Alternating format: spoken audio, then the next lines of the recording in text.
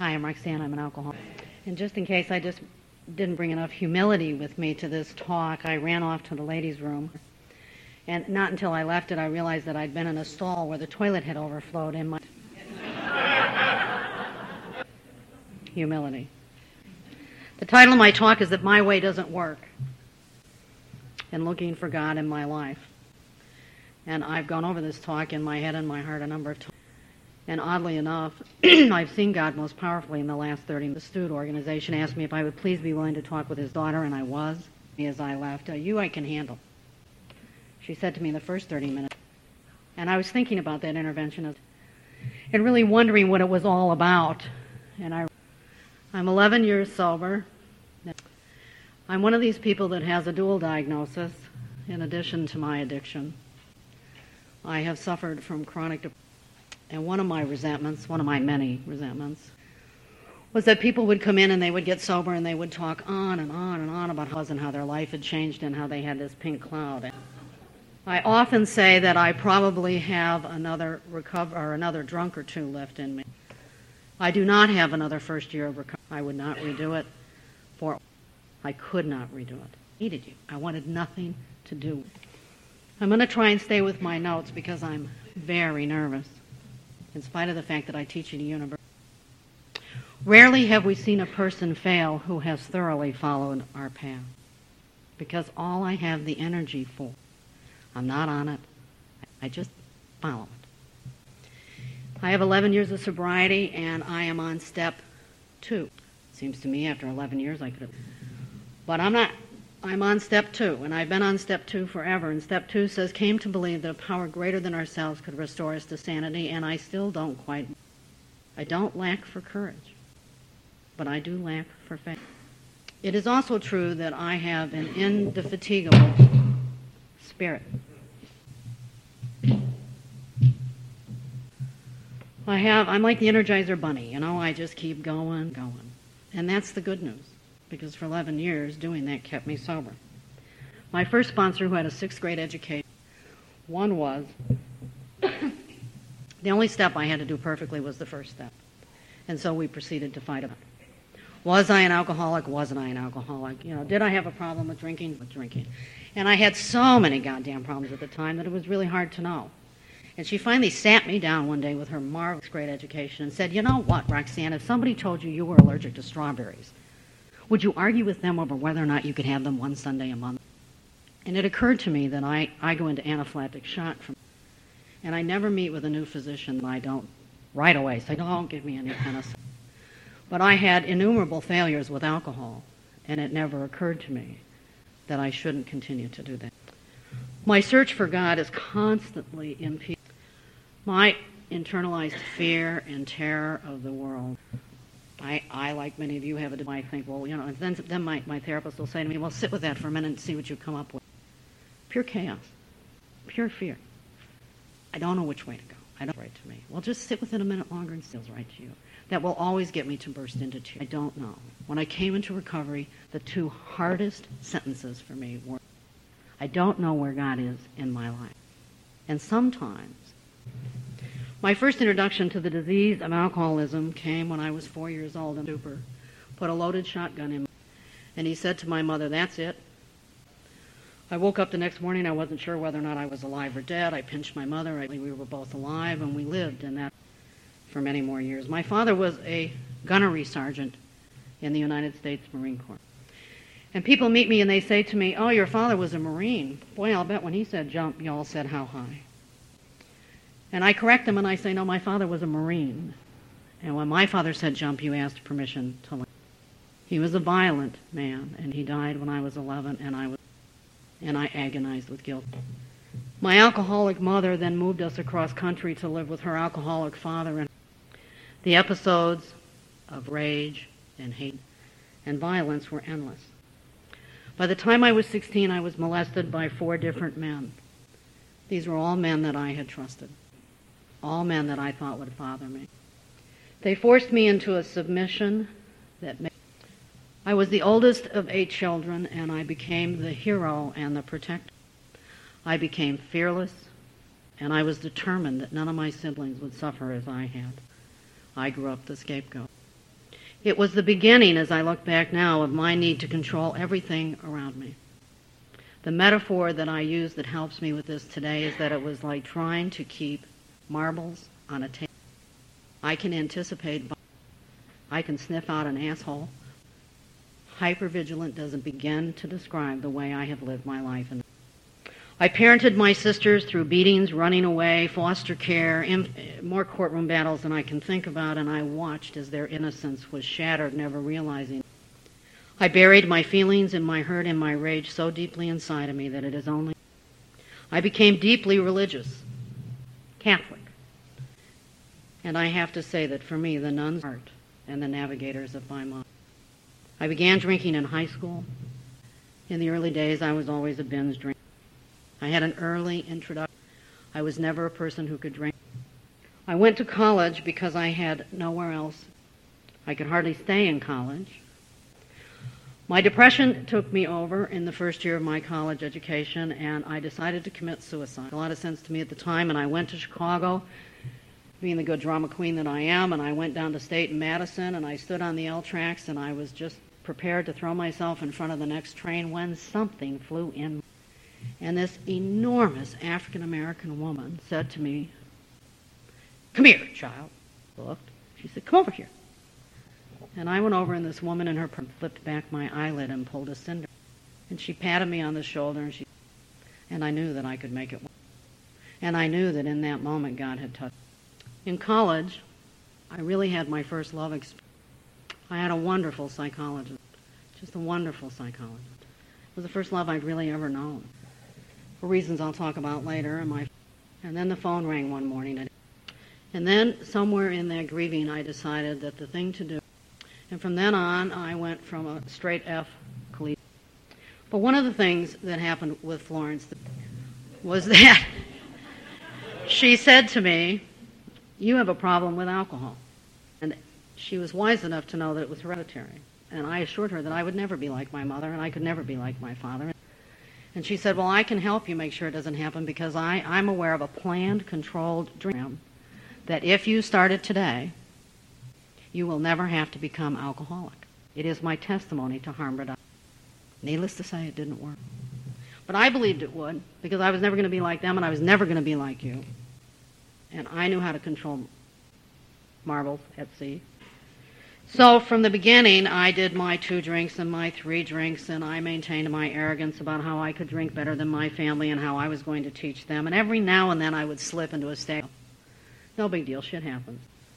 Before I was 25, I'd been in my first under-the-influence car accident, but, I could rationalize.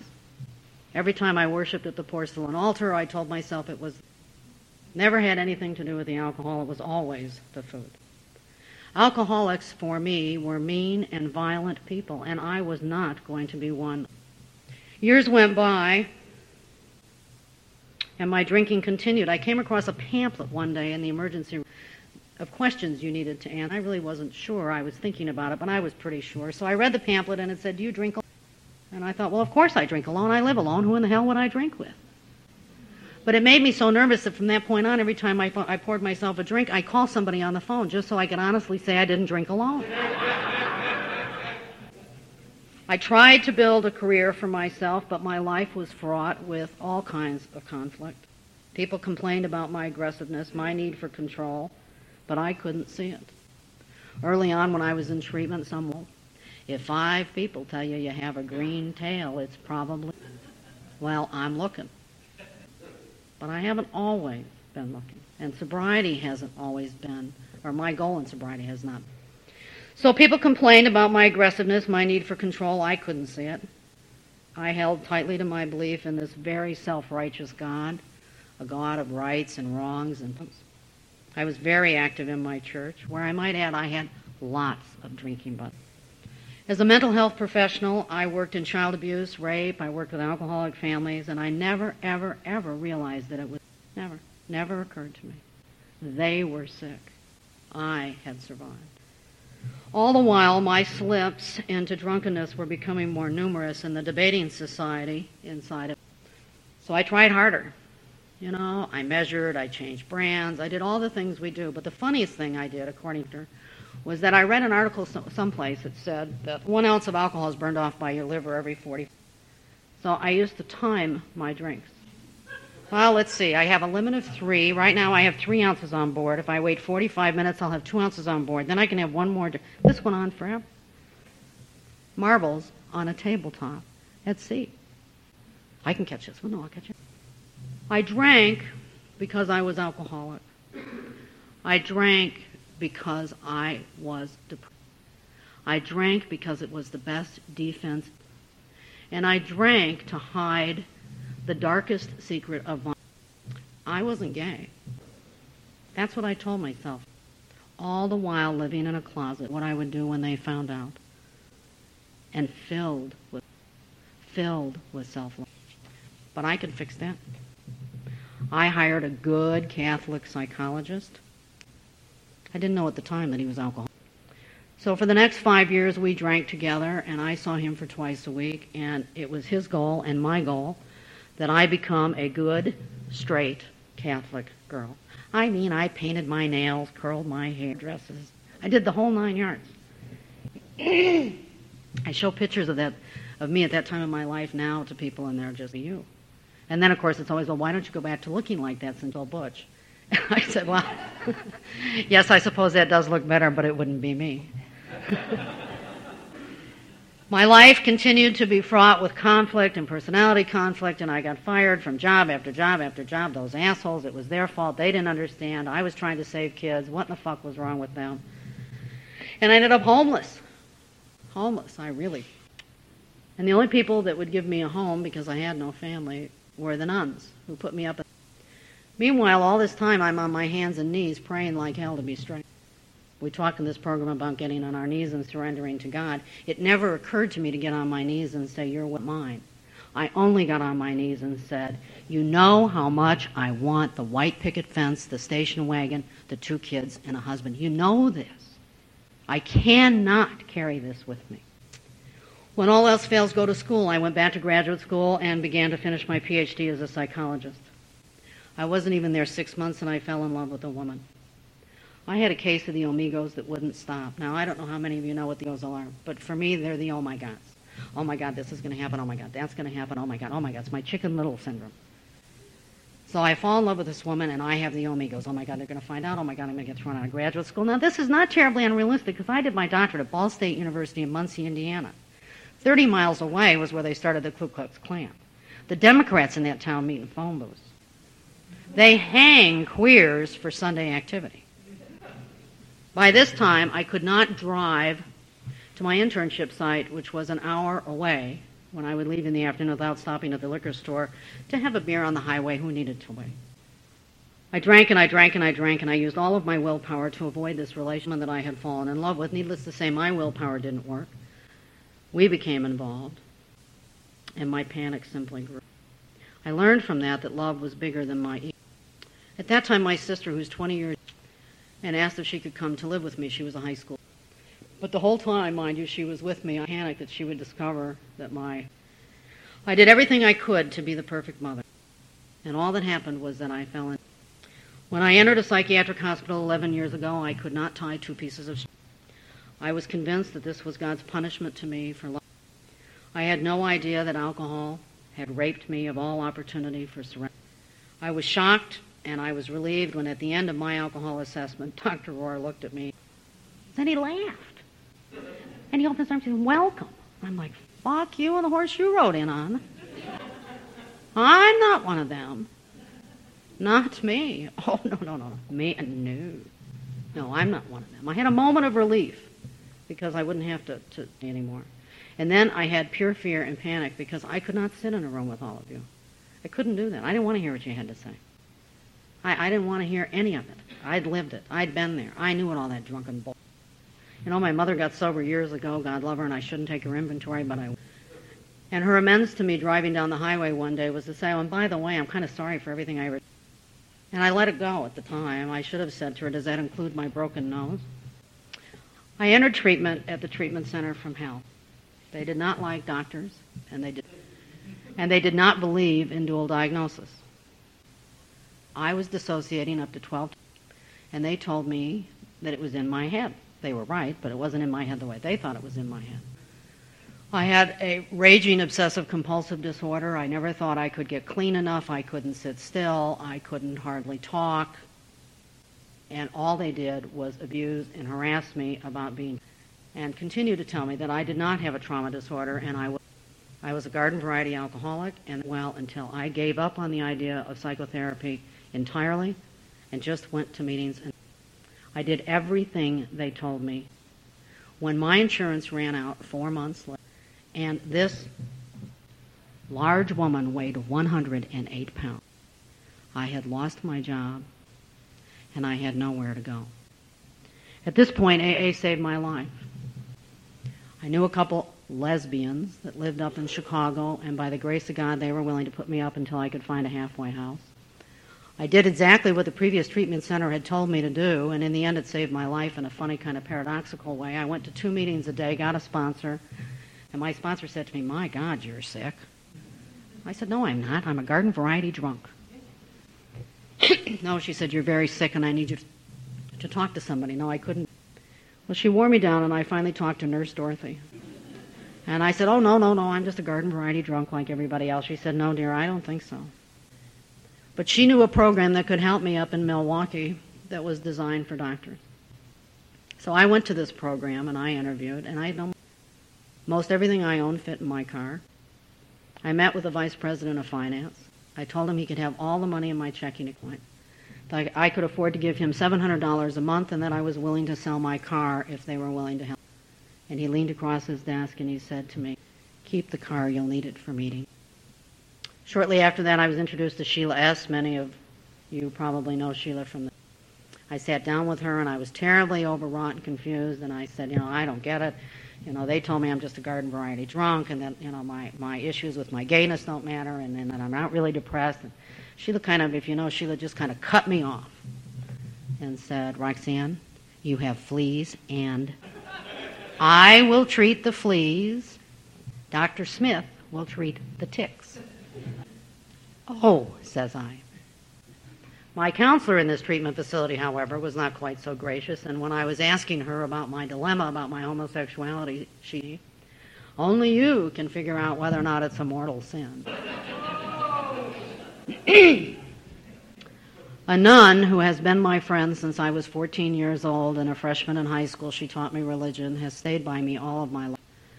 And I called her, and I was out to nobody when I crashed, and I asked her to gay, and she was there the next day. She brought me a stack of books on how you can be both gay and Catholic. I think that's an oxymoron and virtually impossible. But it was gracious on her part, and she sat with me, and I cried, and I cried, and I cried, and I said to her, "It's really okay if you leave, because I know I don't matter. And I know I can't matter. And I know in my heart of hearts that God no longer..." And she hung her head, and she said to me, I stayed at Milwaukee Psychiatric Hospital for another 4 months. By this time, I was totally abandoned by anybody that ever knew me. Kept saying, "Do you ever get better? Are you..."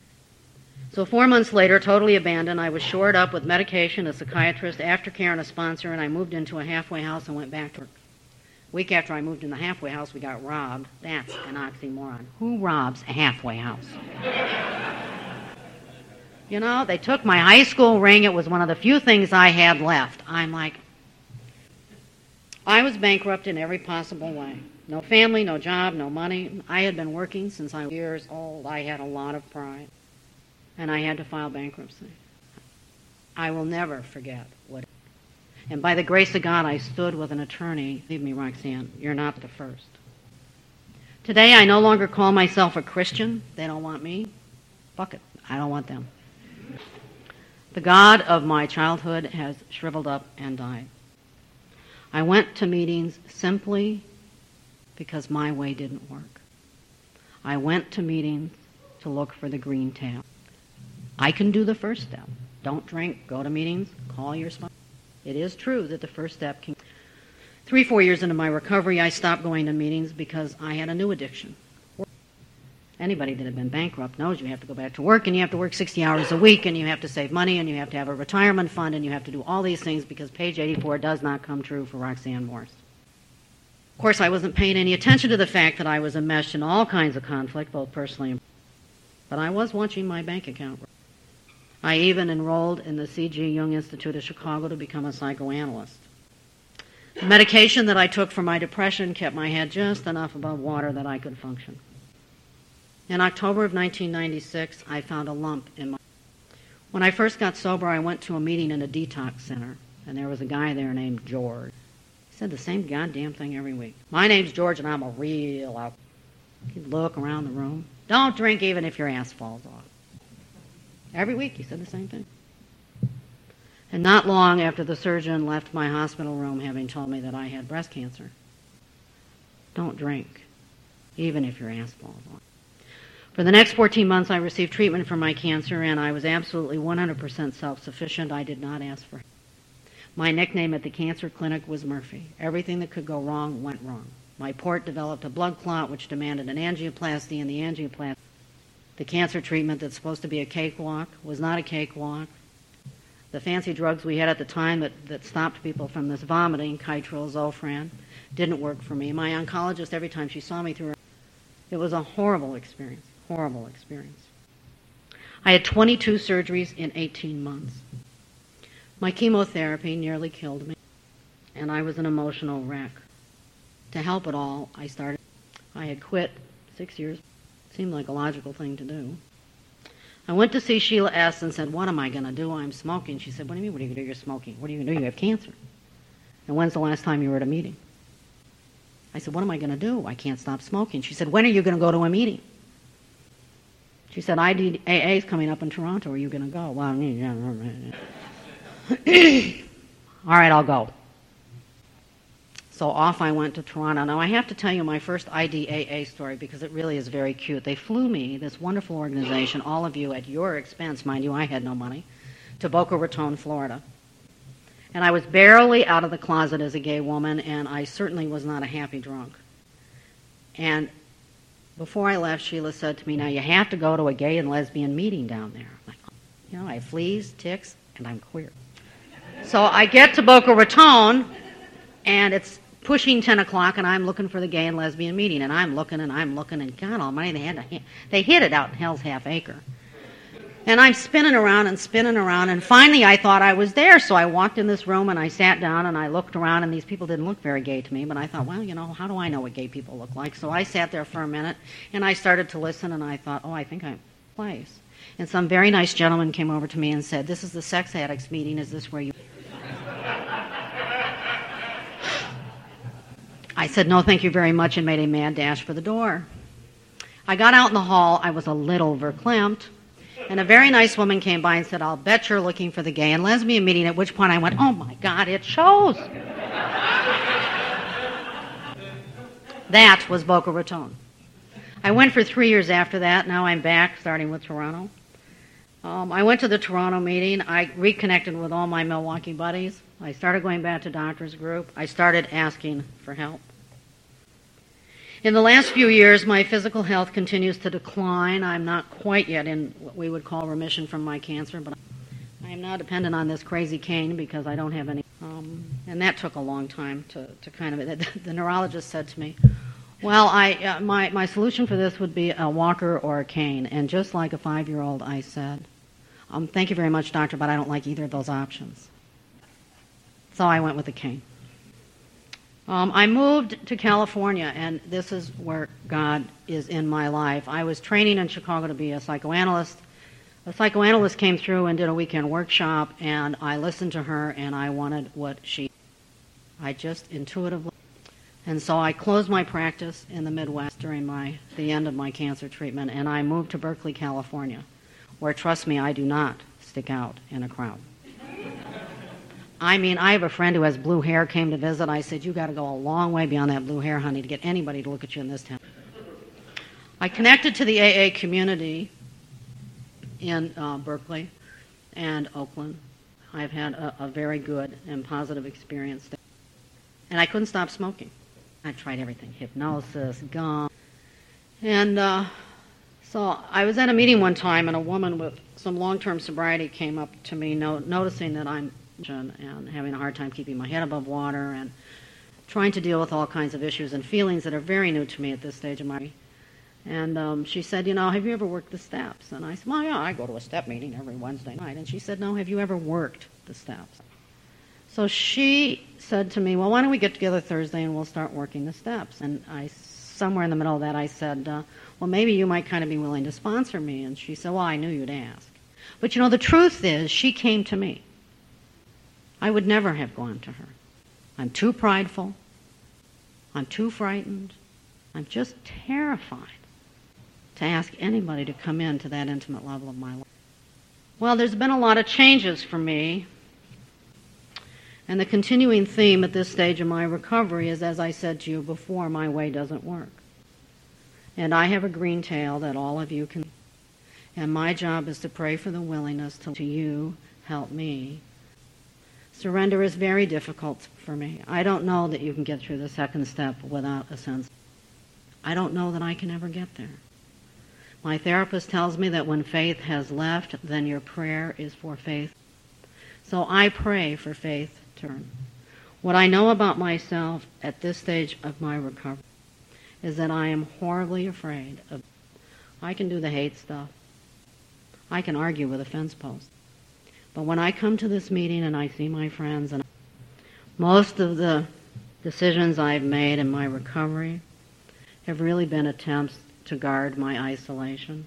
I didn't think you wanted me. I've really never felt wanted by anybody. I generally feel kind of unwanted and unnecessary most of the time unless I'm working. It was very painful for me that the church that I love, that in many ways saved.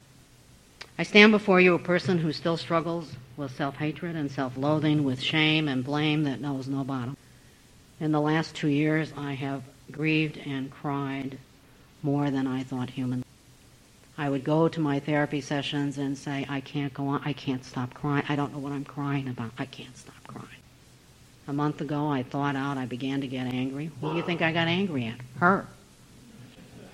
She says, well, you don't have to get so angry. I said, well, you can't have it both ways, goddammit.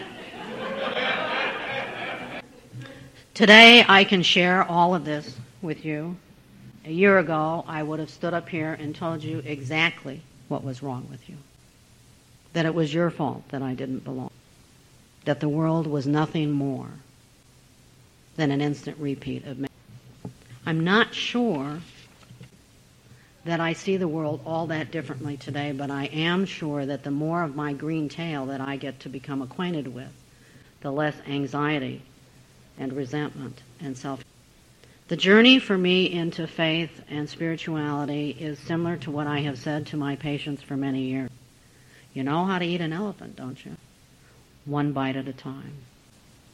I have a tremendous amount of.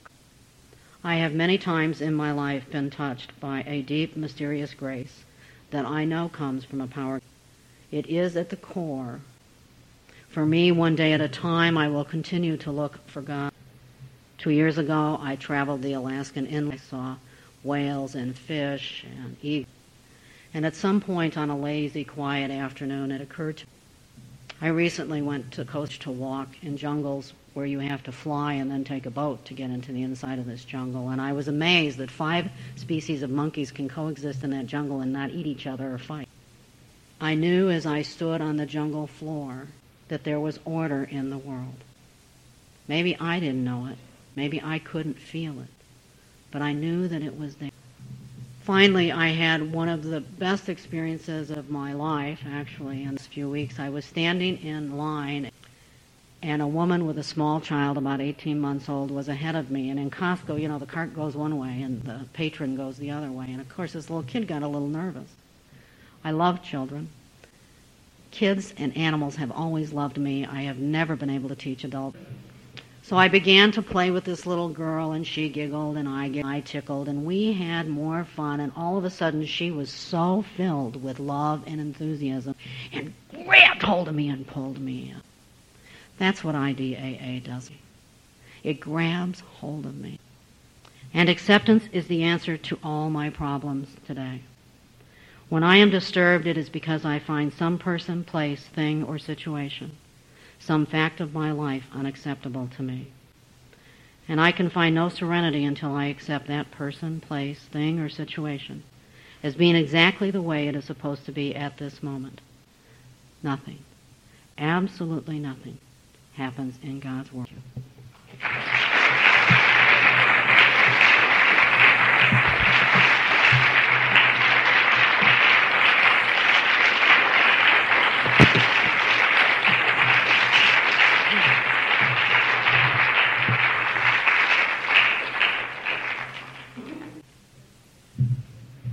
The next speaker here is Judy. Hi, everybody. I'm Judy. I'm an addict and alcoholic. And that one is going to be really hard to follow. When I signed up or volunteered to be one of the speakers, I wrote, I'll be a speaker, but please don't make me talk anything about spirituality. And then I realized the whole thing is called a spiritual odyssey, so that probably doesn't qualify me for being a speaker up here. But Hal asked me to speak about something that I feel somewhat hesitant to talk about because it doesn't seem like it's the approved way to do things. So if you don't like what I have to say, it's all Hal's fault. When I came into AA, I said to my first sponsor, I don't believe in God, and I'm not going to pray. And she just said, okay. She also told me she was a Buddhist, and that confused the hell out of me, so that kind of diluted this whole issue. But it has been okay for me since 1987, a little more than 13 years. So what I'm going to talk about is how I don't believe in a personal God. And I'm not doing this just to be arrogant and nasty. I'm doing it in case there are other people who have a little trouble with this concept too. I'm not searching for God. I'm not waiting for his arrival into my life. I do believe that you believe, but I just don't. I used to be really terrified to admit this, and in fact I still am, because you're not going to like me for this, and you're going to drum me out of the core. Yet when people talk in meetings about God and prayer and stuff, I always feel like a fraud if I just kind of go along with it. I'm also afraid that AA isn't going to take if I'm not on the bandwagon. But just in case there are other people who are struggling with this, I want to let you know that somehow, for some people anyway, at least for me, this alcoholic, God did not have to come dashing in a flash into my life for the program to work for this amount of time. I certainly believe in a higher power. I just don't choose to call that God. Now, I probably have a real simpleton way of looking at this, so maybe it is all God and I just don't know it. But to me, God means a supreme being who can act upon prayers or can not act upon them. It's somebody or a power constantly attuned to my existence and my well-being. The higher power that I believe in is a power like the wind or gravity, electricity. That to me is power, like the laws of nature. There certainly to me is an all-encompassing force that got everything here and keeps it here, keeps all those galaxies wherever they're supposed to be. But God to me is a person. It's a he or a she, and my higher power, which is an it. A personal God is to me sort of like a Santa Claus, somebody who's keeping track of goodness and badness all the time and going to reward it or not. A personal God is concerned for each individual's welfare and for what they're praying for. My higher power can't be a personal entity. I can't develop any kind of a spiritual relationship with the wind. The idea of a conscious contact to me is irrelevant. Obviously, a higher power has all the power, good and bad. And it always annoys me when I hear people in the rooms talk about how everything man does is bad and everything God does is good. Because I don't think it's that way. I think the higher power does everything. It makes sunsets and rainbows, and it also makes earthquakes and tornadoes. It makes people love and care for each other, and it makes people kill each other and have wars. I also don't think there's any particular plan for the higher power, other than maybe that this higher power has anything in mind or whatever. He has no plan other than maybe keeping everything going, the universe and life. I think everything just happens, not because that's the way it should be, but just because that's the way it is.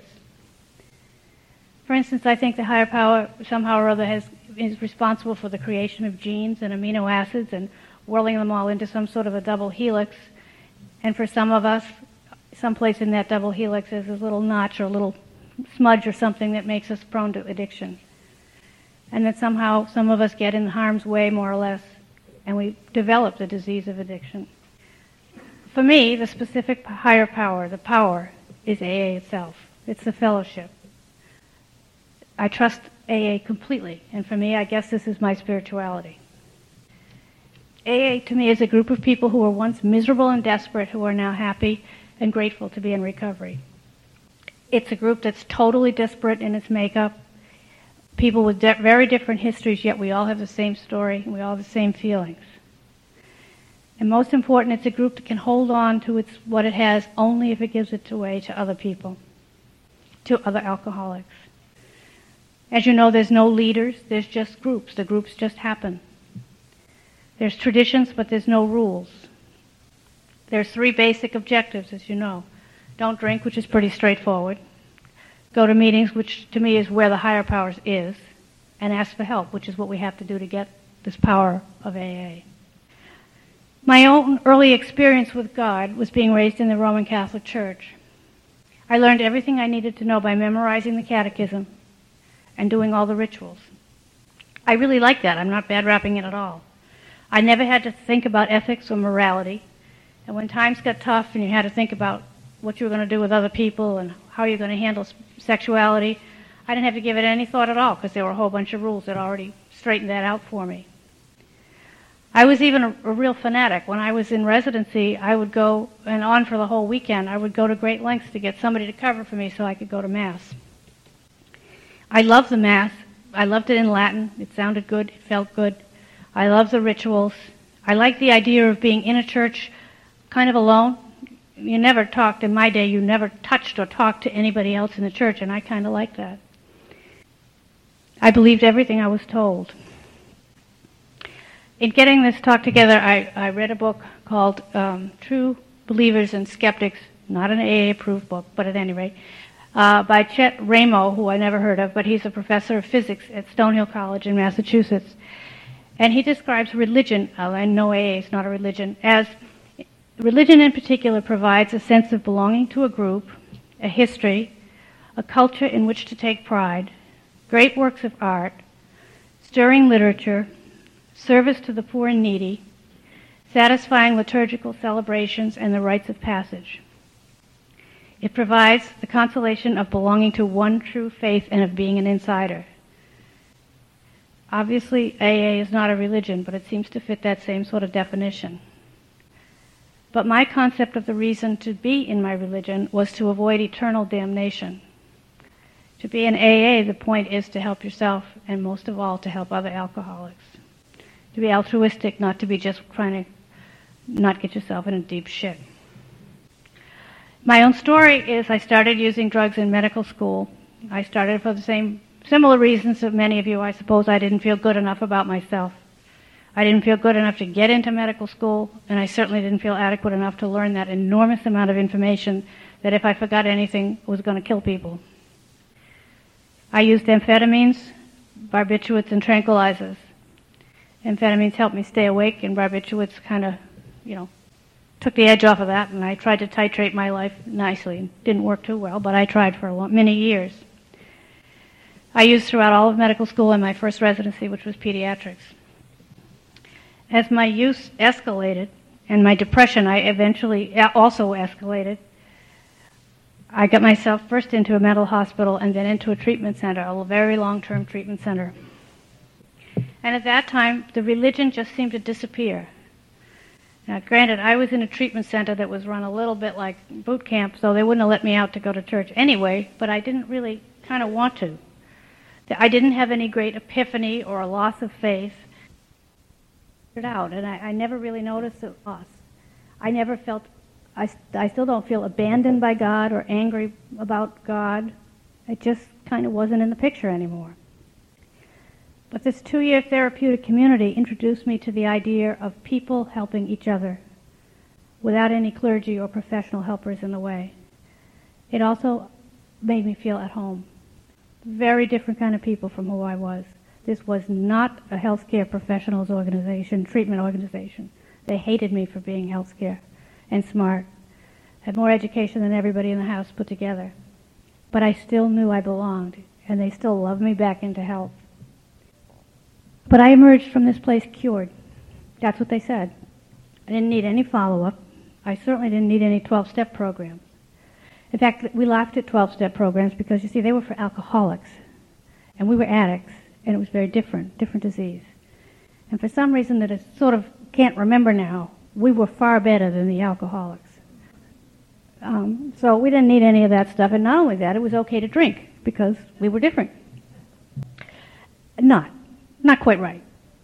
For the next 17 years, I stayed relatively clean, and by relatively, I mean occasional pills here and there.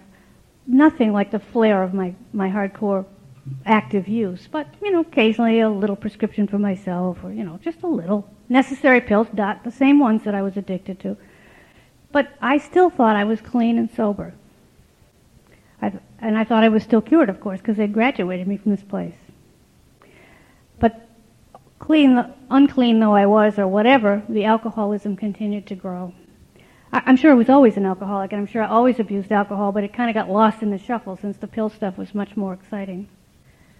I was out doing all the alcoholic drinking that we all do. I drank alone, drank more than I wanted to, drank more than I said I was going to, went to work, not necessarily drunk, but so hungover, all I could think about was whether or not I was going to throw up.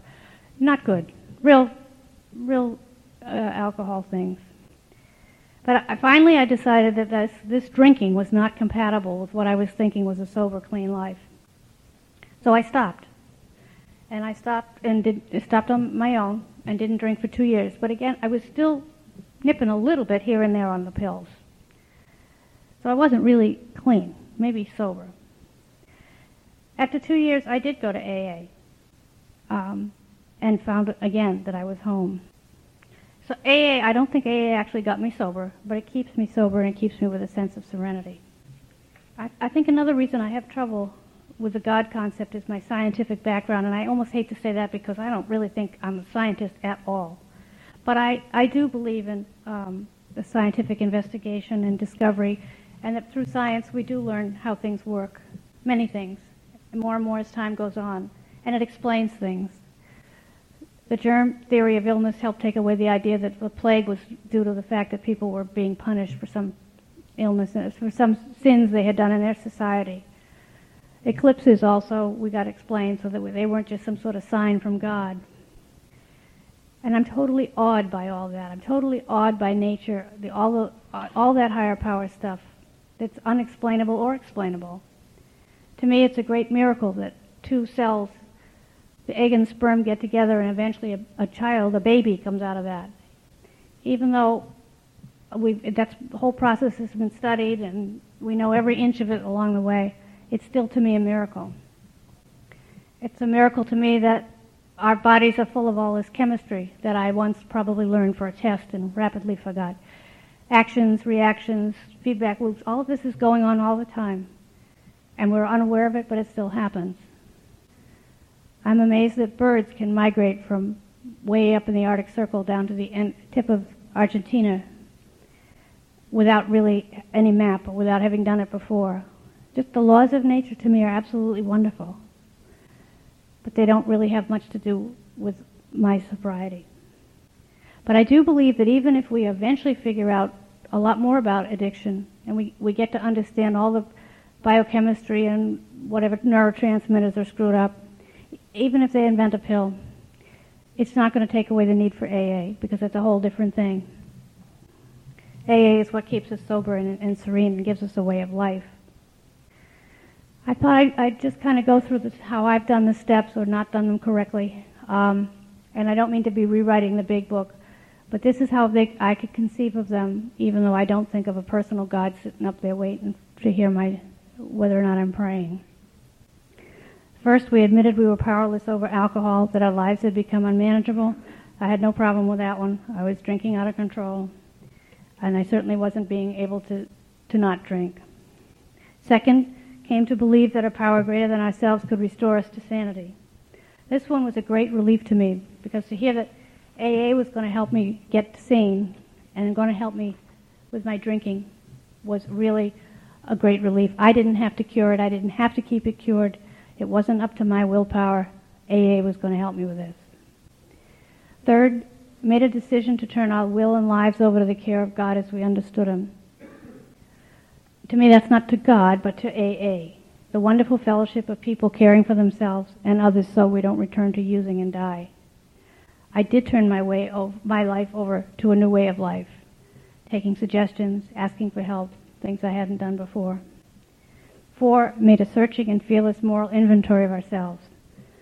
This didn't seem to be related to God, but obviously it's a critical point unless all you want to do is stop drinking.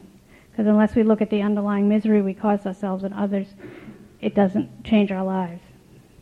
5, we admitted to God and others and to another human being the exact nature of our wrongs. I can't see much point in admitting it to God because it seems like if there is a God, He ought to know it already, what my wrongs were. But certainly to myself and to another human being it was important. Important to keep me honest if I decide to do some of these defective things again. But even more so to take away some of that sense of uniqueness that we all have that keeps this illness going. 6, was entirely ready to have God remove all the defects of character. And 7, humbly asked Him to remove our shortcomings. These are 2 that are very difficult for a person who doesn't have God. I just sort of ignore the reference to God, but I am ready to work on defects now that I know what they are. And I do need to seek change actively through being mindful and making a concerted effort.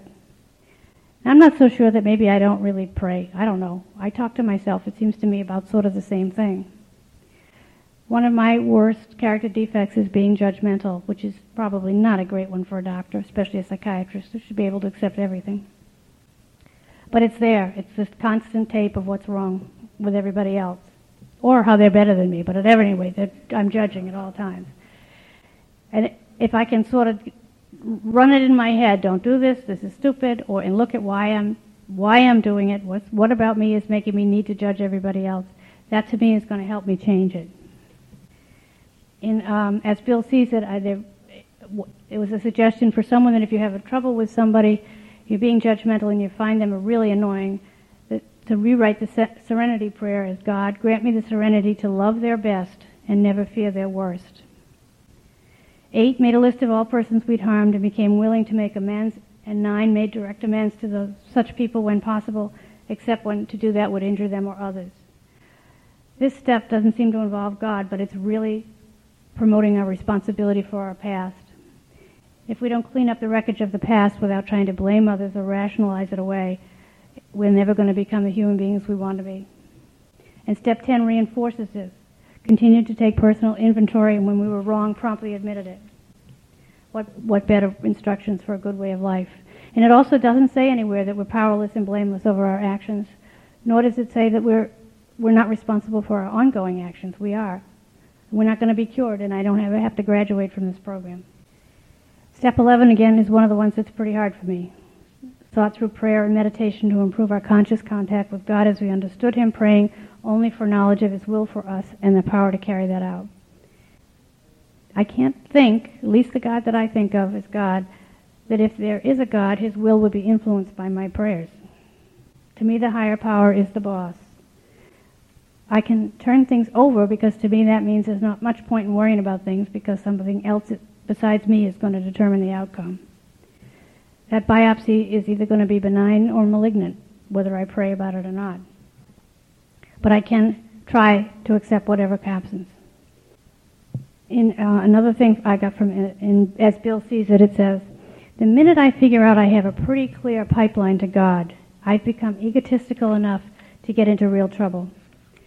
Nobody can cause more needless grief than a power driver who thinks he's got it straight from God. The 12th step, having had a spiritual awakening as a result of these steps, we tried to carry the message to alcoholics and to practice these principles in all our affairs. I certainly want to practice these principles on a daily basis as best I can, because I think it means for a better way of life. And I desperately want to give to any alcoholic who's still out there what I have, because it's such a gift to be sober. I'm not convinced that I've had a spiritual awakening. Maybe some of you would hear it that way. I just became aware of life as shown to me by you folks in AA, a better way of life. I also don't really believe I'm here for any purpose. If something good happens because of my existence, so be it. But I don't think I have any more purpose than ants or trees or giraffes. The point of life to me is the journey. I guess maybe the spiritual odyssey. And AA shows me the wonderful way to do that. AA has worked for me in many, many more ways than just keeping me sober. I've gotten through some difficult times without even thinking about picking up a drink or a drug. Surgery, divorce, malpractice suit. I brought my coin to the courthouse during the malpractice suit. I wasn't exactly sure what it was going to do for me, but I had it in my pocket, and I got that helped me get through this trial. I'm sure I got through all those things far better with AA than I would have if I'd been waiting for some medication to kick in and fix it. AA works because of the people, and I hear how others do life and how they do hard times, and I take inspiration and instructions from them. Again, from as Bill sees it, this is quoting when I gather when they were writing the big book. Every voice was playing its appointed part. Our atheists and agnostics widened our gateway so that all might pass through it regardless of their belief or lack of it. I'm quite certain that if I had been told when I came into AA that I absolutely had to believe in a God, I wouldn't have stayed. Maybe, I don't know. But I know that's true for my sister, who had a terrible time getting into this program and finally got in because I told her, just ignore whatever you don't want to hear and just do it. And she's now 3 years sober. I think you still expect that one day I'm going to come to my senses and believe in a personal God. And maybe it will be. Maybe I will. But despite my feelings, you've all let me stay, I think, unless you drum me out of the core after I sit down. I wish to end by thanking you for allowing me to share my experience, strength, and hope. I don't wish to change anybody's thinking. The studies have shown that at least 95% of the people in and out of AA believe in a higher power and a life after death. So I'm sure not in the majority. I know that.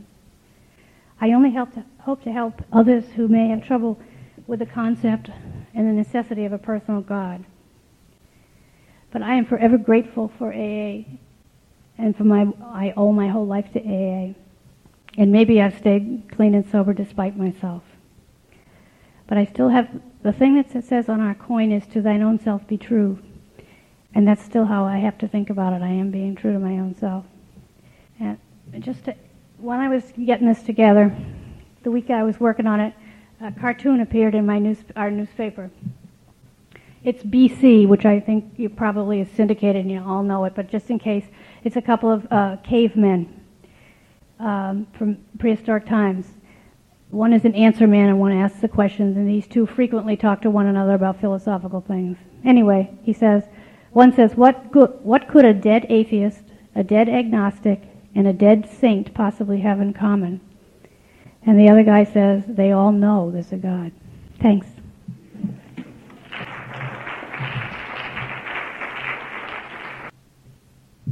Our next speaker is Stan.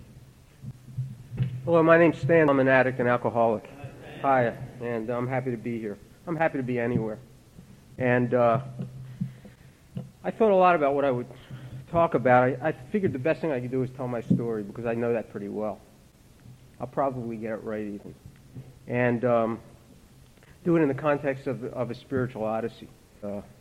I grew up in Philadelphia. I was born in 1953. I went into treatment in 1983. That's because I was intervened on. I couldn't see that I had a problem.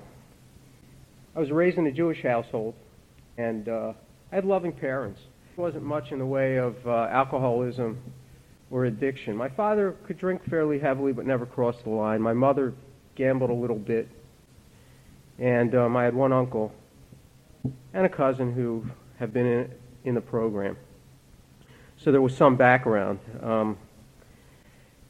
When I look back, I think my whole life has basically been a spiritual odyssey, but I didn't realize that the first 29 years.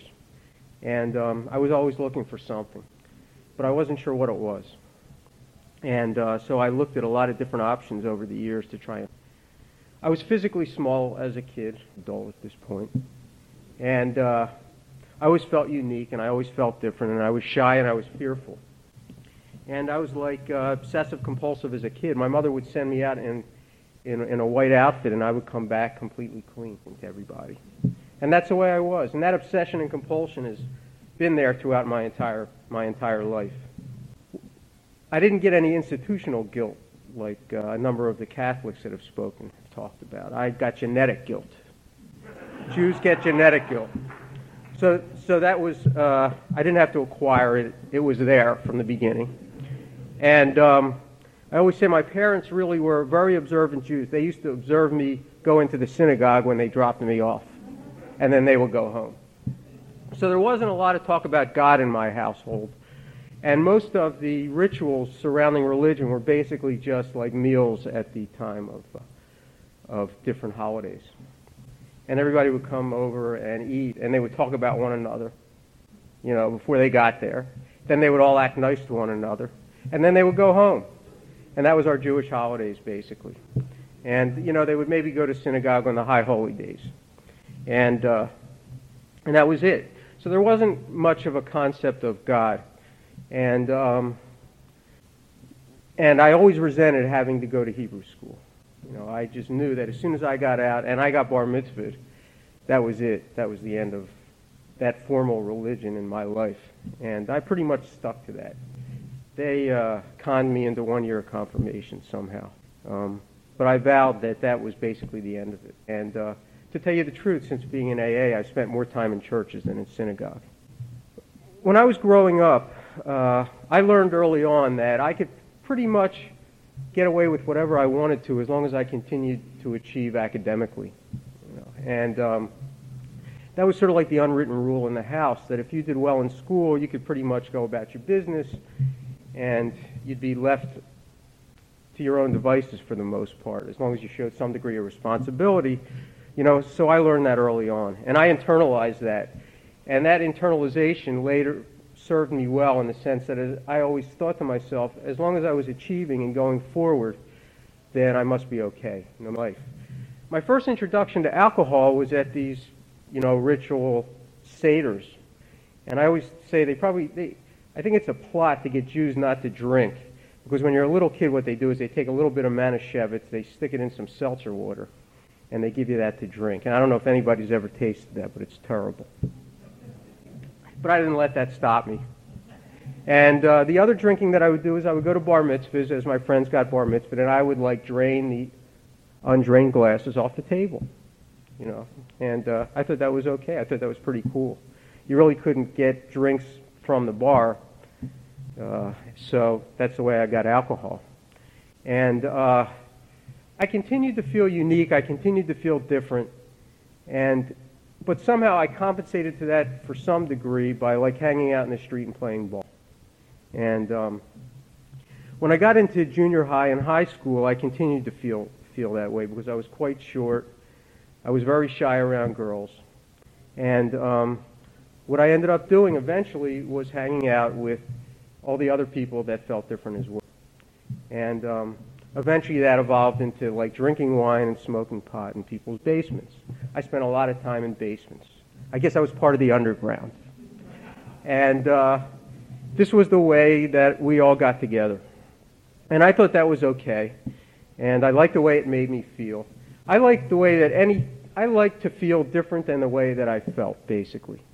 So I was always looking for something to make me feel different than the way I felt because I was comfortable with myself.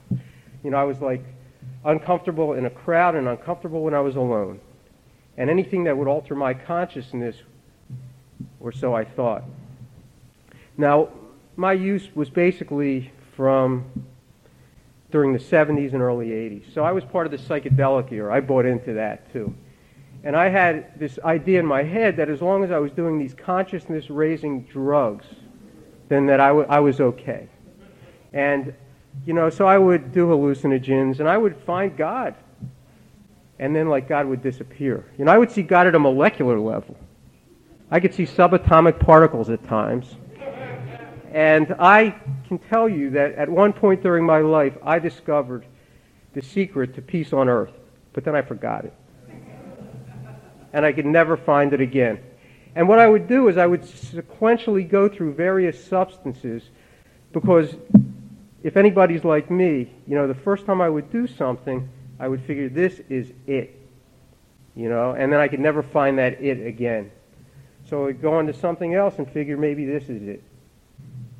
I stopped drinking and using before clear beer, I'm sort of sorry I missed that. Maybe that was it, but I'll never know. There's a bunch of stuff that came out that I'll never know whether that was it or not. But I don't really particularly care to find out anymore, but it's just the way that I am. And but the times changed, and my feelings changed. I always also lived under the illusion that when I found the right thing, and I didn't know if it was going to be the right woman, whether it was going to be the right job, whether it was going to be the right something, then I would live a normal life. I would put down all this stuff, and I would just go about my business. And I always lived under that illusion. And so I figured maybe the right relationship, but, women get tired of you, like when you're just there, when you only expect them to fulfill all your needs at any given time and don't give anything back, they see something wrong with that. Go figure, And that's the way that I lived my life. So I lived a completely selfish existence, and people were there for my disposal, and I was God. And that was my spiritual odyssey at that point. And I thought the big book was the Physician's Desk reference, because it was blue and it had a little bit of print on the cover. And it had all the good stuff in there on all the different pages. And so I performed pharmaceutical experiments, and my body was a laboratory, but I could never find the right combination. And I looked in a lot of different places. And I got into college because I had done well in high school. So I figured in my mind that I must really be okay because I was still progressing. And I continued to abuse different things. But I continued to do well. I never intended to be a physician. I was a psychology major. And somehow I ended up in medical school. I did apply. But somehow I ended up going. And so I figured, this is pretty cool. And maybe I should straighten up my act, but it didn't straighten up at all. And I got into different scrapes in medical school. And it was interesting. I ended up going to medical school in the same hospital that I was born. So I got into these different scrapes, got into trouble for basically getting caught abusing substances, but would worm my way out of it and always say never again. It was also during this time that I met my wife. The medical school that I went to was 60% women and 40% men because it had been women's medical college. And she's a lovely woman, and I figured maybe this was the answer. So we started hanging out, and we eventually got married, and so this is like the Jewish American dream, right? 2 doctors in one household. So everything must really be okay. And I figured, and anybody looking at me externally would say that this is good. This guy must be happy, but I was not at all happy. There was something missing, and I couldn't find out what it was, and I couldn't figure out what it was. There were a lot of crazy things that I did. I used to think medicine cabinets was like going to the mall. I would do my shopping there at different people's houses in their medicine cabinets. I got taken off a case when I was on a psychiatric rotation because one of the guys thought he was hanging out with one of his homeboys, and I was basically acting as his therapist, as a medical student. But he could see what I couldn't, that there was something wrong. And I just didn't know what it was. I used to steal pills from my mom, from my grandmother, and this is what but I could justify this in my head. That's the way that I think. My head is my worst enemy, obviously. And, an addict alone is in bad company. And I was in bad company a lot of the time because nobody wanted to be with me. For some reason, this woman wanted to be with me, and she knew something of my substance abuse, but not to the depths. I spent a lot of times in bathrooms. She must have thought I was severely constipated because I was in bathrooms for hours doing different things, and except for going to the bathroom. And this is the way that I was, and I thought that this was perfectly normal, and I saw no alternative. So I almost got thrown out of medical school, but I got into an internship and residency in Philadelphia, and we got married. And she just stuck with me. She was probably the first instance of unconditional love. My parents had unconditional love for me as well, so that's not a fair statement. But she was certainly an instance of of unconditional love. And that was a hard thing for me to realize and to handle, especially when I was in that particular head. So I get into internship, and I end up in the emergency room of the hospital I'm on call for. This is not a good thing. And they did a urine on me, and it had like every drug in the world, you know. And somehow I talked my way out of that as well. They sent me to a psychiatrist, and I conned him out of prescriptions. And I continued my pattern of abuse. They just moved me from the peripheral hospital into the main hospital so they could keep an eye on me. And it's funny, I was talking about this last night.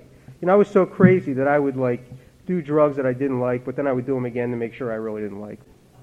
And this was perfectly logical because maybe I would really like it the second time. And the psychiatrist put me on antidepressants, and they made me crazy, but I took them again to make sure they really made me crazy. And I started shooting drugs while I was at work, and this was also frowned upon. And I got intervened on, you know, and they said something has to change. And I didn't really know what their problem was, but I knew I was in trouble because they took my beeper away. And nobody wants an intern's beeper. You know, so if they take your beeper away, you're like in deep shit. So I knew I was in deep shit, and I knew that something had to change. And what they did was, they sent me to a meeting at 21st and Spring Garden, a doctor's meeting. Penny's laughing because there's some crazy people at that meeting. There was no physician's health program in the state of Pennsylvania at that time. And so they sent me to this meeting. And the meeting format was there was a beginner's meeting and then there was a regular meeting. And the beginner's meeting was like, if you were the beginner, they talked about you. And then the regular meeting was an amplification of the beginner's meeting. So I walk into this meeting and I introduce myself and I tell them I use drugs and alcohol, and they said, you're all fucked up and you're an addict and an alcoholic. And like everybody in the room thought that same thing. But I thought that same thing too. That was a relief. Because finally I had a label, you know, and I knew what I was. So we finished up that half hour, and I figured, things are going to be okay now. And then we went to the big meeting, and they went around the room, and everybody did the same thing. And I was in a state of grace at that point, though, because I was willing to listen. And they told me that I needed to go away somewhere. And there was a guy there that was consulting for a few different rehabs. So he gave me my choice of rehab. And he said, I can go in Philadelphia, or I can go to Florida. So I said, I'm going to Florida. I'm going on vacation, man. You know, I think I took a tennis racket with me. And I figure I'm going to get a tan, and I'm going to go away, and then I'm going to come back, and everything is going to be okay. So I get these plane tickets in the mail. My wife is glad I'm going to Florida. She was in residency at the same time, so this was a stressful situation. And she didn't know what to do with me, and nobody knew what to do with me. And I can't even remember who drove me to the airport. They drive me to the airport, and I fly into either Tampa or Orlando, and I can't tell you which one. And it didn't matter. And there was a guy there waiting, and he said, and it was a pretty big airport, and there were a lot of people on this plane, but this guy was waiting there, and he knew who I was as soon as I got off the plane. He goes, you're here for me, aren't you? I'm from such and such rehab. It was Waithier Rehab. They had opened up a rehab in Florida. So he drove me out to the middle of this place in Bushnell, Florida. This was not where I envisioned I was going to be. You know, Jews go to Miami Beach. It's like, it's like an annual migration. But they don't go to Bushnell, Florida, in the center of the state. And they put me into the detox, and they examined me, and a nurse came by, and she was a little bit obese and short and had stubby little fingers, and she told me to bend over, and she checked me for drugs, and she was digging for gold, I think. And she hit bottom and I hit bottom at the same time. And I knew at that instant that this was the best that I could do. My thinking had taken me to this.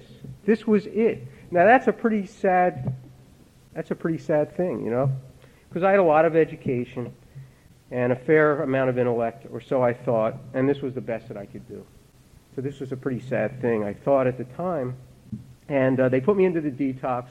They moved me into the general population. And there were only like 28 people in this place, and I was the only physician. And that was like perfect for me. That was for me. Because I was just another alcoholic and drug addict, and I knew that. And I knew at that instant that I was powerless, and my life was unmanageable. And so I'm looking around, and I'm figuring out how the hell do I get out of this? You know, what do I have to do? So I took direction. And it was just all recovering people in this rehab, and we started to go to outside meetings. And we went to a meeting in a place called Spring Hill, Florida. And it's in the middle of nowhere. And I was sitting in that meeting, and I was listening to a person, and a guy was talking about what it had been like, what had happened, and what it was like. And I knew in my heart that I was supposed to be there. I knew that this was my destiny and this was my fate. And the plan became apparent to me. And I had a lot of conditions when I got down to the rehab, but they all came off in that instant. And I came to believe that whatever fixed that gentleman could fix me and restore me to sanity. And I made a decision in that instant to turn my will and my life over to care of whatever that was. And that's the power that I understand to be God for me. And that was my spiritual journey up until that point. Now, I have no great understanding of God. And like I said, I have like this, 70s experience, So I sort of see God as this external force that also resides within us, that is omnipresent and everywhere, and that binds us all together. And I could feel that in that room. I could feel something above and beyond the presence of the people in that room and above and beyond what that gentleman was saying. And I remember riding back in the bus to the rehab and feeling just incredibly good and sleeping very well that night. And waking up the next morning and thinking that, man, I must really be whacked out now. Because I had had no concept of anything like that. This was completely foreign to me. I had to abandon old ideas, just like they talk of. And, I came to believe in that power. The gentleman that was running the rehab came up to me and said, I heard you had a spiritual experience last night. And I guess I said, I suppose. So I was one of those people that was fortunate to have had a spiritual experience of the sudden variety, different from what you heard in the earlier speech. They gave me a 4th-step guide, the Hazelton guide, and I started looking through this thing. And it's pretty long, But it's funny, there were 7 deadly sins, and I go, man, only 7? I go, I think I did more than 7. And so I started to try and write this out, but I really couldn't write it out then. And this was in the day of 28-day rehabs, and I flew back to Philadelphia, and that night I was in a meeting, and I was heavily influenced by the 12 steps. These people were all about the 12 steps. And I sat there and I listened, and eventually, going back to that meeting, a gentleman came up to me and said, how you doing? And I said, I'm doing okay. And he said, you're a liar. And you won't get better unless you take the steps. So I figured he was at least 50%. He could see a liar. And I didn't like him, so I figured he must have something that I wanted. Because the way my head works, I could tell you, like if somebody has something more than I do, I don't like them, man. I got an immediate resentment. That's the way my head works, You're sitting in the mall, you see some guy walk by with this unbelievably gorgeous woman, and you think, he must be a real jerk. I don't know if anybody else can relate to that. But that's the way my head works. So I really didn't like this guy, so I figured he must really have something good. So I did what I didn't want to do, and I asked him to help me. And he told me that he would help me if I let him. He told me to get a second sponsor, and his sponsor became my second sponsor. And they guided me through these 12 steps. And my spiritual odyssey became aligned with this program. The way I had lived my life and my greatest weakness became my greatest opportunity to find a new way of life. That to me is just so simple and beautiful that it must be spiritually correct. You know, when I look at it, it's basically, you know, find some outside force that gives me some direction. Come to terms with my past, both with myself and other people. Live in the present and tell other people how. I mean, that's so simple and so beautiful. So that's what I did. The reason I did it was because I had no choice other than to do that. I knew in my heart that if I went back out again, I would probably die. Maybe I would be fortunate enough to have a rapid death from an overdose. Or maybe I would be unfortunate and continue living a miserable life and die slowly. But I didn't know if I could ever come back again. So I said, what the hell, I might as well give it a shot. So I got involved with these sponsors, I got involved with a home group, I got involved in service work, and my life began to get better. My wife got into her own 12-step fellowship because she became attracted to the program. And, you know, we're still together today, 19 years later. And I've been so blessed. Both of my children were born after I was well into recovery. It's just an incredible blessing. I've had the opportunity to be involved in this fellowship and be part of the Pittsburgh meeting and part of the 12-step program. And I have a certain sense, you know, of contentment in my life. I know that no matter what is going on around me, everything is really okay. I've discovered my inner child. It's an inner brat, okay? But I know that I'm 47 years old and I still need adult supervision. But that's okay today. I know those things. And there are people there for me that I can rely upon. There's people in this program, there's my family, and there's other people in my life from whom I can take direction. So my spiritual odyssey is an ongoing process. You know, it brought a Jewish guy from Philadelphia to Oklahoma City. That's pretty incredible. I thought I needed a passport. But I'm just happy to be here and happy to have had the opportunity to share my experience, my strength, and my hope. Because I have some hope today. I had no faith in my life prior to getting into this 12-step, and it's there and it's always present.